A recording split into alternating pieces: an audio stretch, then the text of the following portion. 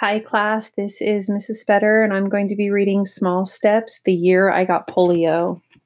Chapter 4, You Can't Burn My Bear. The next day, I swallowed orange juice and broth. Soon I could eat small amounts of soft food, such as oatmeal, tapioca pudding, and jello. My chart still said no milk, but any time I asked for a milkshake, I got one. Within days, I could swallow naturally without thinking about it, and nothing I drank came back through my nose. The deep, aching pain went away, and the muscle spasm stopped. It was easier to get my breath, too. The doctors decided to take me out of the oxygen tent for a while to see how long I could breathe on my own. My favorite doctor, a young blonde intern named Dr. Beavis, pulled back the plastic tent. I could see around me without everything looking foggy. Someone turned the crank at the foot of my bed, and the upper half of the bed raised up, putting me in a semi-sitting position. The change felt wonderful. Breathe easy, Dr. Beavis said. Don't take great gulps of air. Relax, pretend you're going to sleep. I closed my eyes because my chest muscles were so weak. My stomach, rather than my diaphragm, rose and fell as I inhaled and exhaled. Each time my lungs filled with my air, my brain filled with excitement. I could breathe without the oxygen tent. You're doing great, Dr. Beavis said. Let's try it on your own. We'll keep the oxygen tent here in case you need it. I opened my eyes and grinned at him. I won't need it, I said. Later that afternoon, I watched joyfully as the iron lung was rolled out of my room. The next day, the oxygen tent was removed. I had won a major victory. I could breathe by myself. A nurse gave me more good news. I was moving out of isolation. Does that mean I'm not contagious anymore? I asked. That's right. Your parents won't have to put on gowns and masks and gloves before they visit you. Above her mask, her eyes smiled at me. And neither will I, she added. She opened a large bag and began dropping get well cards into it. I had received dozens of cards and small gifts from family and friends. I had a faint memory of Mother and Dad holding up cards for me to look at through the oxygen tent and telling me who had sent them, but I had been too sick to pay attention. The window ledge and the bedside table were crowded with cards, stuffed animals, books, and a flowering plant.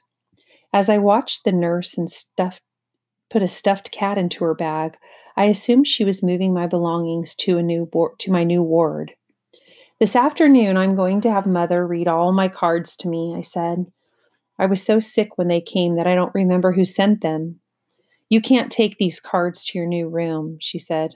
Why not? They're mine. Anything you had in this room gets burned, she said, humming cheerfully. She dropped my new books into the bag. Burned, I yelped. You're going to burn my books? I haven't read them yet. I don't even know the titles. She fished one of the books out of the bag and read the cover aloud. Anne of Green Gables. I want to read that one. I've heard it's really good. I'm sorry, she said. We have to do this. It's the only way to be sure the virus doesn't spread. Back into the bag went Anne of Green Gables, followed by the plant and the box of candy. Those are mine, I shouted, feeling like a 2-year-old whose toys were being snatched by a bully. You can't do that. I longed to leap from the bed and grab what was rightfully mine out of the nurse's hands. Just then, Mother arrived.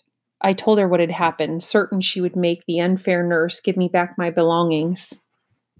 To my surprise, Mother took the nurse's side. This has to be done, Peg. The hospital can't let something contagious leave this room. But she shook her head firmly, cutting off my protests. Dad and I knew when we brought you your mail that this would happen. The nurses told us. We brought it anyway because we hoped that seeing the cards and gifts would help you feel better when you were so sick. The nurse picked up the teddy bear that Art had sent me. Not my bear, I cried. You can't burn my bear. I'm sorry, said the nurse as she dropped Teddy into the bag. She sealed the bag with tape. and with gloved hands carried it out of the room. The teddy bear that has sustained me through the worst week of my life was about to be cremated. I felt like I was murdering my only friend. You wouldn't want someone else to get polio just because you kept your teddy bear, would you? Mother said. No, I said. I knew she and the nurse were right, but I still didn't like it one bit. I sulked until I learned that moving out of isolation meant that I could finally wear my own pajamas instead of a hospital gown. A different bed was wheeled in. After I was lifted onto it, a nurse stripped the sheets and blankets off the old bed and put them in the bag. Where do you take the bed to burn it? I asked. The beds don't get burned, they get sterilized. Why couldn't my bear be sterilized? Why do you have to burn him? She didn't answer. I was rolled down the hallway to my new room, which I shared with a little boy in an iron lung. His name was Tommy, and he was 8. All I could see of Tommy was his head, which stuck out from one end of the iron lung and rested on a canvas strap, much like a small hammock.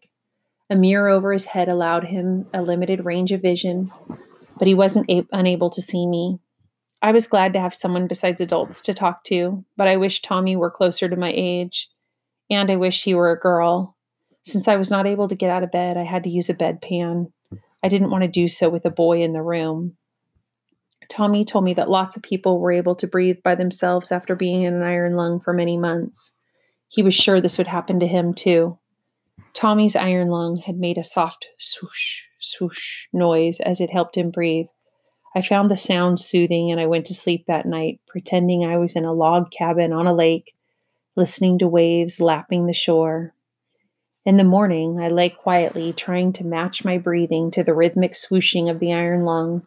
As I did, I welcomed each breath I took, grateful that it could enter my lungs without assistance.